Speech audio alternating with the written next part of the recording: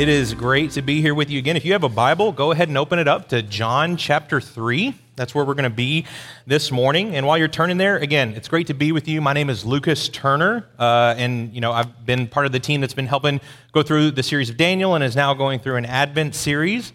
And so, I just hope that we're getting excited for Christmas. It's almost Christmas time. I think, are any kids still going to school for the next 2 weeks?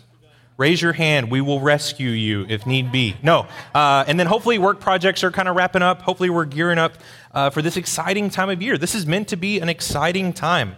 But historically, on the church calendar, this is also a time of year called Advent, which just simply means that it's a time of celebration and anticipation of the arrival of Jesus Christ in human form over 2,000 years ago. So these past few weeks, we've been able to see several different of the traditional Advent themes. We've seen hope and peace and joy, which means if you're playing bingo on your Advent themes, that means today we have love. And so we're going to see, we're going to narrow in on this idea that Jesus is our ultimate source of love. Again, focusing a sermon on Jesus, making it a Christological sermon, is something that I hope is not new or unfamiliar ground for you. I think it's something that you as a church should expect of whoever comes up here and preaches, not just during the month of December, but every week throughout the year. But today, we admit, we're spending a little more time honing in on the love of Christ, especially as we anticipate his birth and worship him in this upcoming week. So like I said, we'll be in John chapter 3 this morning, going from verse 1 through verse 21. This is a great passage about Jesus that is unique to John's gospel. It isn't found in any of the others, but it gives us one of the most unique phrases that we have to describe Christians today, being born again. And it also gives us what is probably the most famous Bible verse in all of the Western world, John 3:16. But you know what? So many people who have never read a page of Scripture or even been to a church service, guess what? They know the words, "For God so loved the world." But my job today and our work together is to show that the context of that entire passage is crucial to understanding and then sharing the gospel out of this part of the Bible well with others. Belief is crucial to knowing Jesus as the only begotten Son who saves people from their sins. And an important note to that end, an important starting point, is the need to be born again. So with that in mind, I titled this sermon this week, "Believe It or Not, You Must Be Born Again." So when we think about the word love, that's a really unique word, right? Out of all of our Christian vocabulary and jargon, I think it's probably the one that the rest of the world is most comfortable with. I mean, who doesn't love the idea of love, right?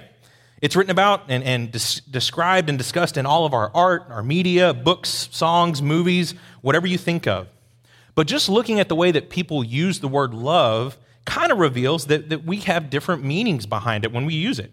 It can mean familial or friendly love. It could mean sexual attraction, although I think in today's day and age, we've worked really hard to try to separate the two ideas to our detriment. I think those are uniquely tied in different ways. But you know what? Most often today, I think it just means some sort of vague acceptance of one another with no preconditions, and our favorite word, no judgments, right? Needless to say, we've warped the idea or what the word love is supposed to mean. We make it mean whatever we want it to. And the story, unfortunately, is the same when we apply the idea of love biblically or theologically.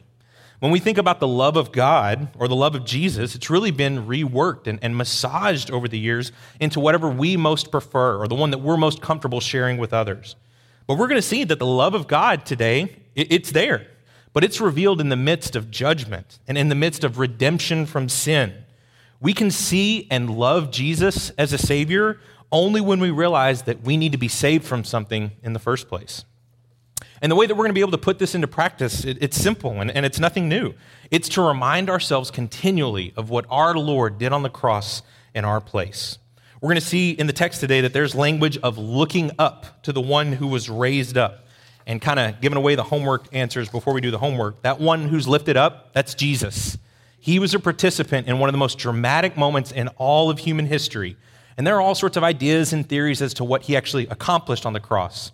But at its core, deep down, I think John chapter 3 helps us to see that what drove the events of Calvary, what drove the death and then the life and then the birth of Jesus that we celebrate this week, it was love. It was a godly love for sinners. a love that transformed all of human history, and a love that we celebrate today. Karl Barth is one of the most influential theological minds of the 20th century. And we disagree on a few things. I think our evangelical culture would with him. But he had a huge effect on the theological discussion of the last century. And when he was asked towards the end of his life, what was the most profound thing he learned in decades of study of Scripture, he thought for a second and said, "Jesus loves me, this I know, for the Bible tells me so."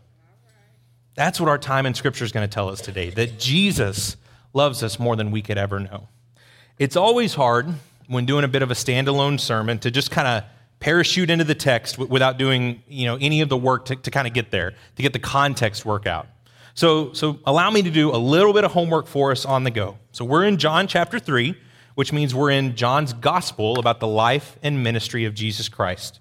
And so far, John's really done just a few things. In John chapter 1, he's described Jesus as the eternal Word of God, and then a little bit later as the Lamb of God who takes away the sins of the world. So he gives a huge introduction to him. And then in John chapter 2, we get a miraculous event, the turning of the water into wine at the wedding at Cana, and then we have a dramatic, first table flipping at the temple. So, these signs, the miraculous event is something that John calls a sign, and that's something that Jesus does to draw people to him in repentance and faith. So between the miracles, between the original calling card, and then between the event that would definitely cause a stir in the temple, he's already started to create a moment, a bit of a movement around him. It's becoming harder and harder to ignore this new religious leader, especially since he came from within the Jewish nation itself. And so with that as our context, we have a high-ranking leader who decides to reach out to Jesus. In the spirit of Baptist alliteration, all of my sections today begin with have a word that begin with the letter B. So this first section, our first bit of scripture today, is going to be this idea of a born love. Nicodemus, a member of the cultural, religious, and political elite, says, "I've got to hear more from this guy." And so with that in mind, we pick up in verse 1 of John chapter 3. "Now there was a man of the Pharisees named Nicodemus, a ruler of the Jews. This man came to Jesus by night and said to him, 'Rabbi, we know that you are a teacher come from God, for no one can do these signs that you do unless God is with him.' Jesus answered, 'Truly, truly, I say to you, unless one is born again, he cannot see the kingdom of God.'" Small little side note, the Hebrew and the Greek words for truly, amen, which is where we get amen. So anytime you hear that, he's saying amen, amen. That's what historically, whenever someone says amen, they're affirming the truthfulness of whatever someone is speaking. And he does it quite a bit.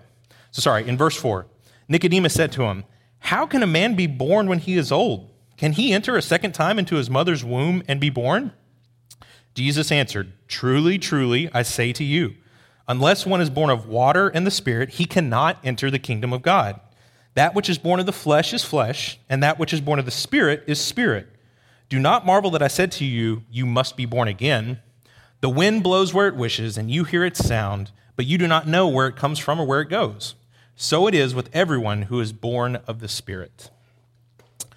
You have Nicodemus coming in the middle of the night, under the cover of darkness, I would probably say the embarrassment or the shame of darkness, to reach out and to learn from Jesus.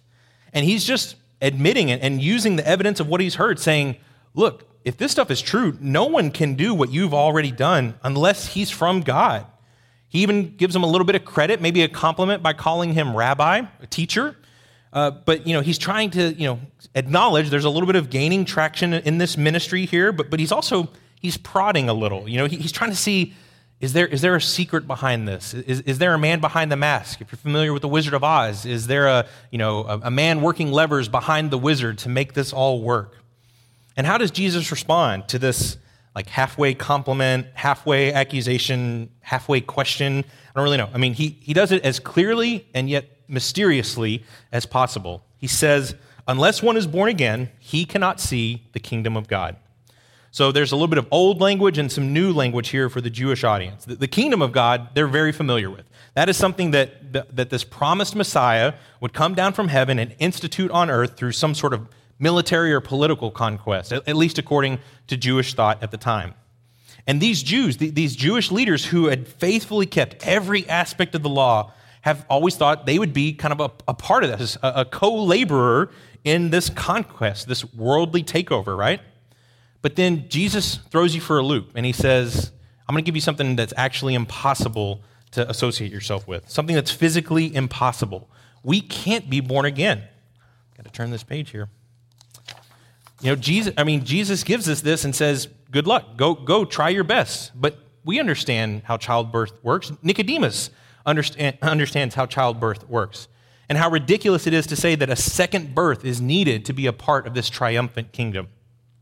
But when Jesus talks about a new birth, he's talking about something that we haven't really seen yet before in Scripture. That's our new language. To a Jewish Bible scholar like Nicodemus, his ears would have perked up immediately if the phrase born again had been used in the Old Testament. But he doesn't, because it hasn't. It's really a confounding thing to hear. And yet Jesus, in the midst of this wild statement, says, you know what, don't worry about that. Just keep focusing on this other bit. This marvel, this thing that you want to pay so much attention to, don't worry about that. The new birth is not your own. That birth is actually going to be initiated by someone else, the Holy Spirit himself. And to drive it home, he says, you don't have control over your first birth, so don't try to get any more control over this birth as well. And in what has to be the Hall of Fame of easiest ways to illustrate your sermon, the idea of being born was made abundantly clear to me again this week. If you've noticed, my wife Lindsay has been quite pregnant these past few months, but I'm excited to tell you that she is not nearly as pregnant anymore. She's not here today, but yeah, she welcomed home our third baby, a healthy boy named George, last Saturday morning, so I think he's 8 days old now. And I think I have just a few pictures of him. I don't have them up there. I've only got probably 200 or 300 on the phone, so if you want to see him, I've got proof that he's there. But yeah, I think he's a good-looking little baby. But either way, they're doing just great. But it was during this birth process that I was reminded of just how one-sided that workload really is. You know, when a mother is working or laboring to bring a baby into the world, she's doing an incredible thing, an incredible amount of work. And by her side, there's usually a great team of doctors and nurses and midwives and specialists and surgeons and all these different things that just give years of experience and encouragement, and then usually a husband that doesn't really offer a whole lot of, hey, you're doing great, remember to breathe. That's really about all I can do. But you know what? That baby, my son last week, what's he doing in there the whole time? He's realistically, the doctors even told us last week, he's kind of just waiting around to make a short little trip, out of the womb and into the world. He's part of this birth narrative, and we're going to celebrate his birthday a year from now. But guess what? We realized that all of the work that he was in charge of was very little. I mean, he was just present for it. And as much control as George had over his physical birth last week, Jesus is saying that George, that I, that you, that Nicodemus, that everyone else has just as much, or I guess as little control over their spiritual birth. It originates from the Holy Spirit, not from our minds or not from our hearts or not for, trying hard enough to make it so. Paul says in Ephesians 2 that due to sin, we are dead men and women walking. I had a great chaplain buddy one time that said, I don't know about you, but dead people can't do a whole lot. And he's right. In order to love Jesus, Jesus is saying that we need a new life. And guess what? A new life starts with a new birth. Another thing that's important to notice is in verse 6, where it kind of seems that Jesus is painting a bit of like a dichotomy between flesh and spiritual realities. And we need to remember that in the early Greek and Roman culture that John wrote this gospel, there was this heretical movement that used verses like this to say that, the physical world and the physical bodies that we possess, those are, they're no value. They're weak. They're worthless, really. And really the only value is what's in the spiritual world. But I would say the consistent Christian response for the last 2,000 years has been that there is value and dignity and worth to the human body in the flesh. We know that because, first off, God created our bodies, and then second off, we understand that God himself, Jesus, inhabited a human body, and he lived in a physical world. So rather than denying the value of God's natural order and those who live embodied lives, we give value and worth to both the physical and the spiritual parts of existence because they both reflect a greater starting point, a greater creator, God himself. Now, I'm not going to spend a lot of time trying to best contextualize a way that we can put into practice the idea of being born again. For one, I think we're going to see a little bit fuller picture of how to do so in the next section. And secondly, it's honestly something that a lot of churches and Christians have gotten wrong when trying to apply it over the past, several hundred years. Some churches use this as a way to put a really hard fence around things like baptism or communion or church membership. And they say that unless you can tell us about your birth experience, your spiritual rebirth in specific detail, you might not be a true Christian. I mean, it's saying if you can't remember it, then it probably didn't happen, right? And I would probably caution against that. I would say that it's not so important to remember your birth, but to simply know that you're alive, right? If you can say that you remember the exact moment God moved you from spiritual death to spiritual life, great. Praise God. Share that good news with others. But the more important thing is to be able to talk about being alive in Christ now, this day. Focus more on our Savior. Focus more on loving Jesus and wonder at the love that he has shown us. And then allow the Spirit to do his work of either bringing about or recognizing a new birth in the first place. That's what a born love looks like for Nicodemus then, and what a born love looks like for us today. So if the first way that we see Jesus is through this idea of a born love, where does that take us next? I mean, is there anything that comes after being born again? I would argue that there is, and it's in our next section in verses 9 through 15. That's why I'm calling this section a believing love. Starting in verse 9, it says the following. Nicodemus said to him, "How can these things be?" Jesus answered him, "Are you the teacher of Israel, and yet you do not understand these things? Truly, truly, I say to you, we speak of what we know and bear witness to what we have seen, but you do not receive our testimony. If I have told you earthly things and you do not believe, how can you believe if I tell you heavenly things? No one has ascended into heaven except he who descended from heaven, the Son of Man. And as Moses lifted up the serpent in the wilderness, so must the Son of Man be lifted up, that whoever believes in him may have eternal life." Nicodemus asks another question, and at first glance, I think it seems pretty reasonable. He says, how can these things be so? How can what you're describing actually come to happen? And at first, I have to admit, Jesus seems a little bit harsh or kind of severe in his response here. He's saying, you're the teacher, shouldn't you know this? Don't you have the answer book somewhere? But what he's saying is actually similar to language that he's used elsewhere. In John chapter 5, in just a few chapters, Jesus is going to say, he's going to indict and condemn the Jewish leaders for searching the scriptures closely to look for the Messiah. And yet now that the Messiah is here, they've missed him completely. And they're rejecting him and the eternal life that he offers. And this is a small side note, but it's really important here. In verses 11 and 12, you see several instances of the second person pronoun you being used. But this is actually one of the limitations of translating from what's called a declined language, like Greek, into the language that we use, English. There's a little bit of limitations there. The you changes in number. So when Jesus first says, "Truly, truly, I say to you," in verse 11, he's speaking directly to Nicodemus, okay? But then that you, it's singular. But after that, the you that he uses is plural, which is basically saying you all, or since we're here in Texas, y'all. He's saying to Nicodemus, I'm saying this to you, that this is written speech to you directly, but the truths that apply here apply to y'all, or if you really know your Southern language, all y'all, right? But what Jesus means here by saying, hey, you're a teacher of Israel, you should know this, he's saying that the answer to this mystery, the answer to what Nicodemus is looking for, it's found within Jewish biblical history, what we call the Old Testament. And although a teacher has an extra emphasis and need to know their source material in order to be able to turn around and teach us this event that he's referring to is going to be well known by any Israelite that's hearing this speech at this time. You and I might not be super familiar with the events of Numbers chapter 21, but the Jewish audience Jesus had here certainly did. So what happens in Numbers 21? Well, while in the wilderness, while wandering in the desert after the events of the Exodus, there's this wild episode of venomous snakes coming into the camp of the Israelites and biting so many of the people while they were in the camp. And this was a punishment that God sent upon Israel because of their consistent complaining and grumbling and even saying, why don't we go back to slavery among the Egyptians? That's better than what we have now. So you have this drastic event. People are dying because of this. And so Moses prays to God for deliverance, and God grants it to him. He says, okay, I want you to make a serpent out of bronze and lift this thing into the air. And if anyone is bitten by another snake, they just look to this raised serpent and they will be saved.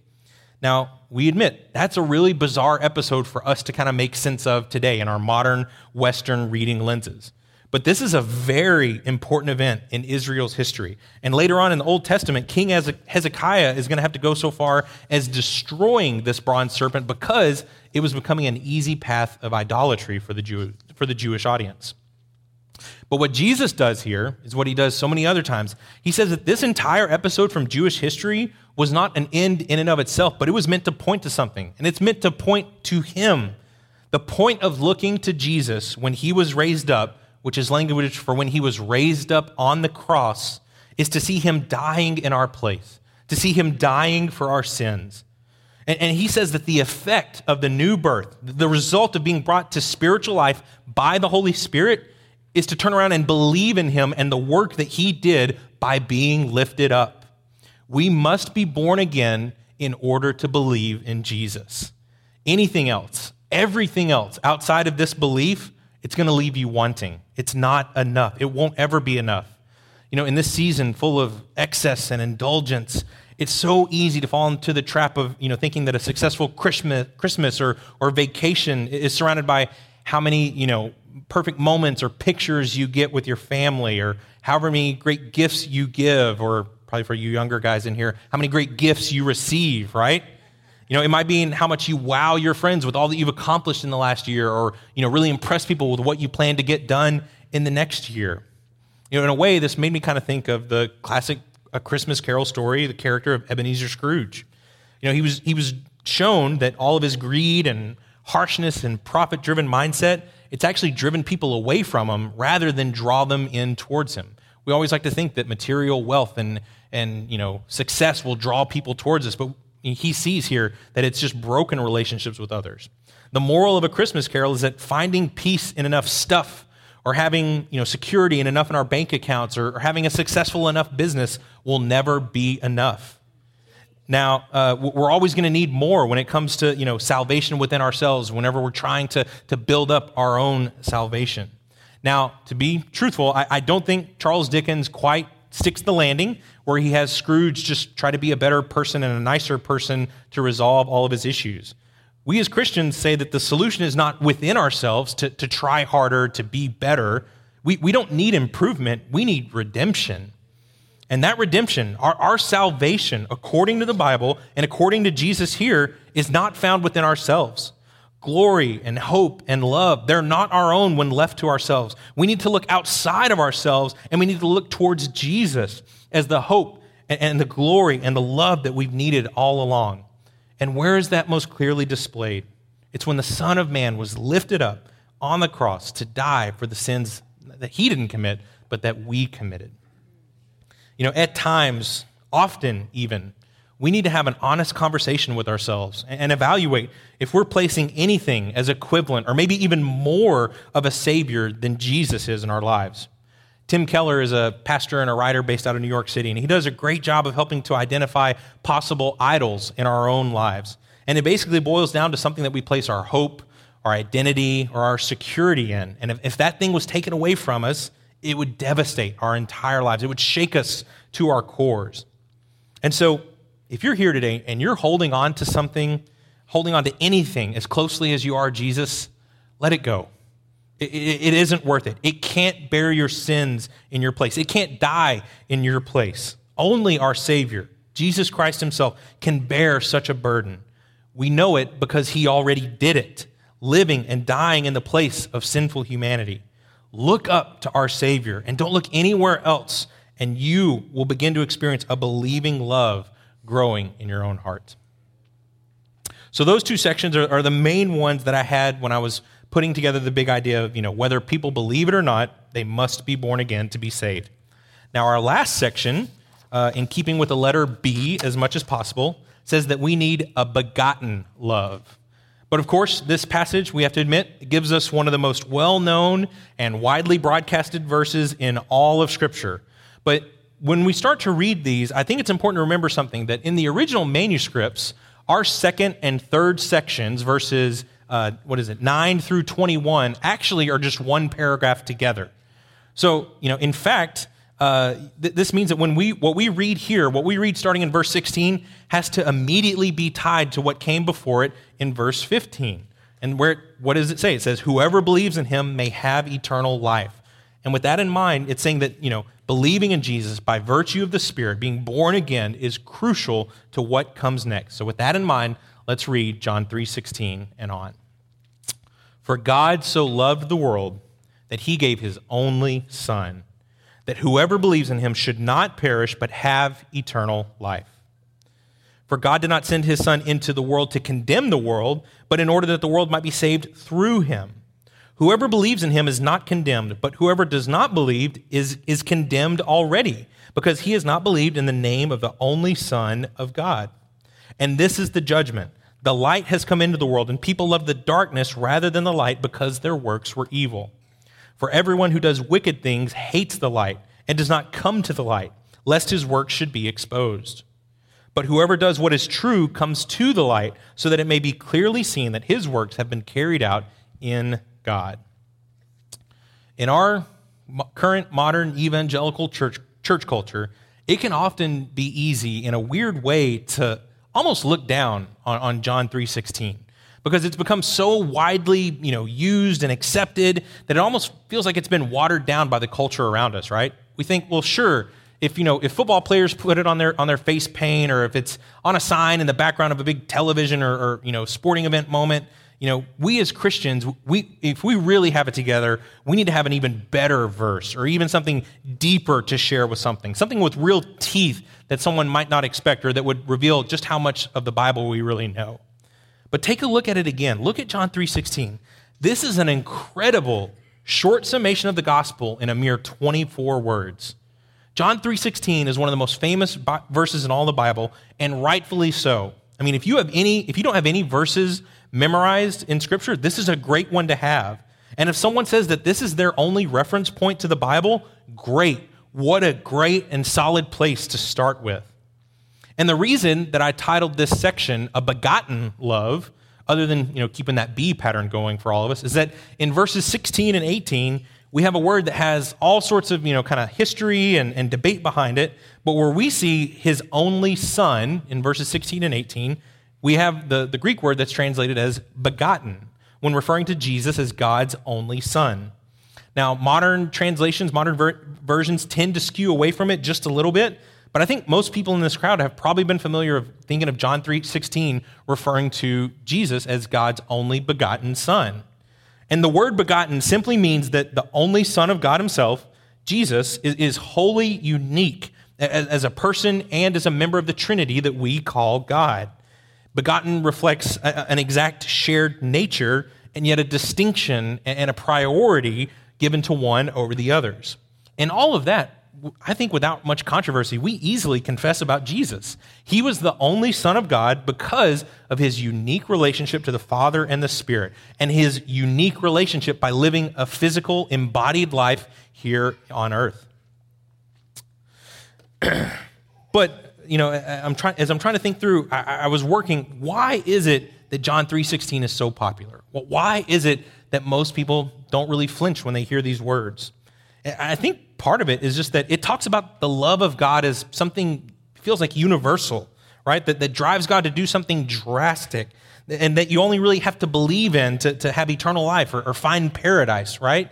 Now I do want to take a quick side. I think most people, when they think of the word believe, they use some level of belief, kind of like Darth Vader was a bad guy or that Aslan was a good guy. We just think of it as almost like a literary character. Now, the Christian belief is that, no, this was really true. This actually happened as the Scriptures present it.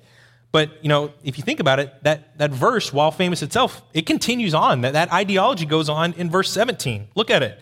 It shows that Jesus fits right in with the modern definition of love.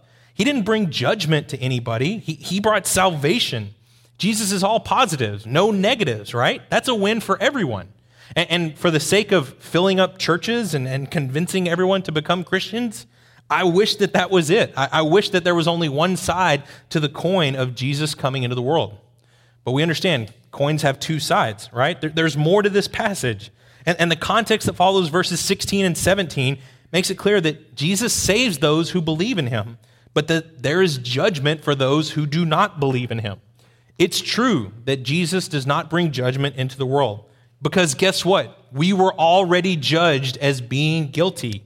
This is that idea of original sin. This goes back to the first sin of Adam and Eve when they ate of the forbidden fruit. And it says that everyone who physically followed Adam, who was born after Adam, is in Adam, meaning we are just as equally guilty of sin and polluted by sin and in need of redemption. That's why we must be born again and why we must believe in Jesus, so that when we are judged, we have moved from this default guilty verdict that all of humanity is in, and we're moved over into this area of righteousness and innocence and love and holiness. We're seen to love the light rather than the darkness. Our works are revealed to be as good, not so that we can be saved by Jesus, but because he has already saved us. And if you think about it, there are all sorts of ties between our passage this morning and the passage that we went through 3 weeks ago, the first 18 verses of John chapter 1. This idea of light and darkness, it's a theme that John repeats from the first chapter. And we see that it's an illustration that he's comfortable using to reveal the dividing line that Jesus is for all of humanity. Our hearts are all inclined to darkness, but for those who have been born again, who believe in Jesus and the work that he did, it's revealed that they're no longer in Adam, but now in Christ. 1 Corinthians 15:22 is pretty clear when it says that, "For as in Adam all die, so also in Christ all shall be made alive." There are all sorts of ways to describe those who fall on opposite sides of the fence when it comes to Jesus. In Adam or in Christ. In darkness or in light. Guilty, justified, lost, found, or even, at its most dramatic, dead or alive. So if John offers in these few verses a way to determine if someone is still in darkness or in the light, I think it's only right that we apply a similar standard to ourselves today. You know, we know this idea, that the concept of knowing a person by the fruits they produce, because guess what? Jesus told us to do so in Matthew chapter 7. And while the language might seem extreme to us here, seeing if someone loves darkness or loves light, I mean, clearly we all love the light, right? The message, the subtext behind it is plain. It's saying that, do we love something other than Jesus more than Jesus? And remember, Scripture is pretty clear that everything apart from Jesus is actually darkness. It's away from the light. So we need to ask ourselves, is there some small part of our lives, you know, a sinful habit, or maybe even something good, like our relationship with our parents or with our children, that we would not surrender before we surrender to our Lord in love? You know, these little miniature idols, these little mini idols, they pull on our affections and desires all the time.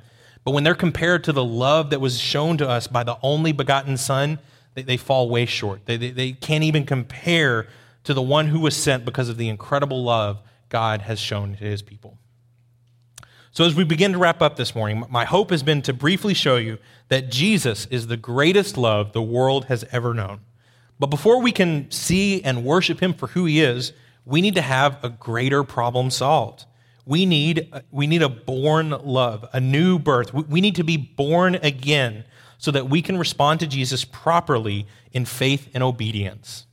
From there, we can see that our love believes that the work of Jesus on our behalf was enough to save us from sin and death and to bring us into eternal relationship with a loving Father. We need to have a believing love.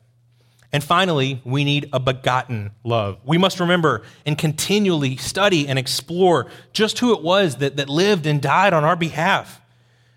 It wasn't just a God who tried to act human as if some sort of actor on a stage. And it wasn't just a mere man with mere morals that are good to, try to copy. No, it was the God-man, the fully divine and fully human person of Jesus Christ, the only begotten Son of God the Father. Take joy in that. Find love in that and be amazed at who exactly it was that was lifted up on the cross at Calvary. And remember that all of the actions of God, from creation to crucifixion to creation again, they're driven by love. Paul puts it bluntly in Romans 5:8 when he says, and I think this is one of those incredibly important verses that it's so easy, just memorize it, keep it close to your heart, when he says that God showed his love for us and that while we were still sinners, Christ died for us. Whether that initial moment of creation, dealing with our sin, sending a Savior, or even giving us a new birth by the Spirit, it has been the love of God working at each and every step. So this Christmas season, my hope for you, for your families, and for those you encounter is that they see that the love of Christ overflows from your heart and is generously and abundantly shared with those who need it this season. Jesus loves us. This we know, for the Bible tells us so. What good news for you and I today.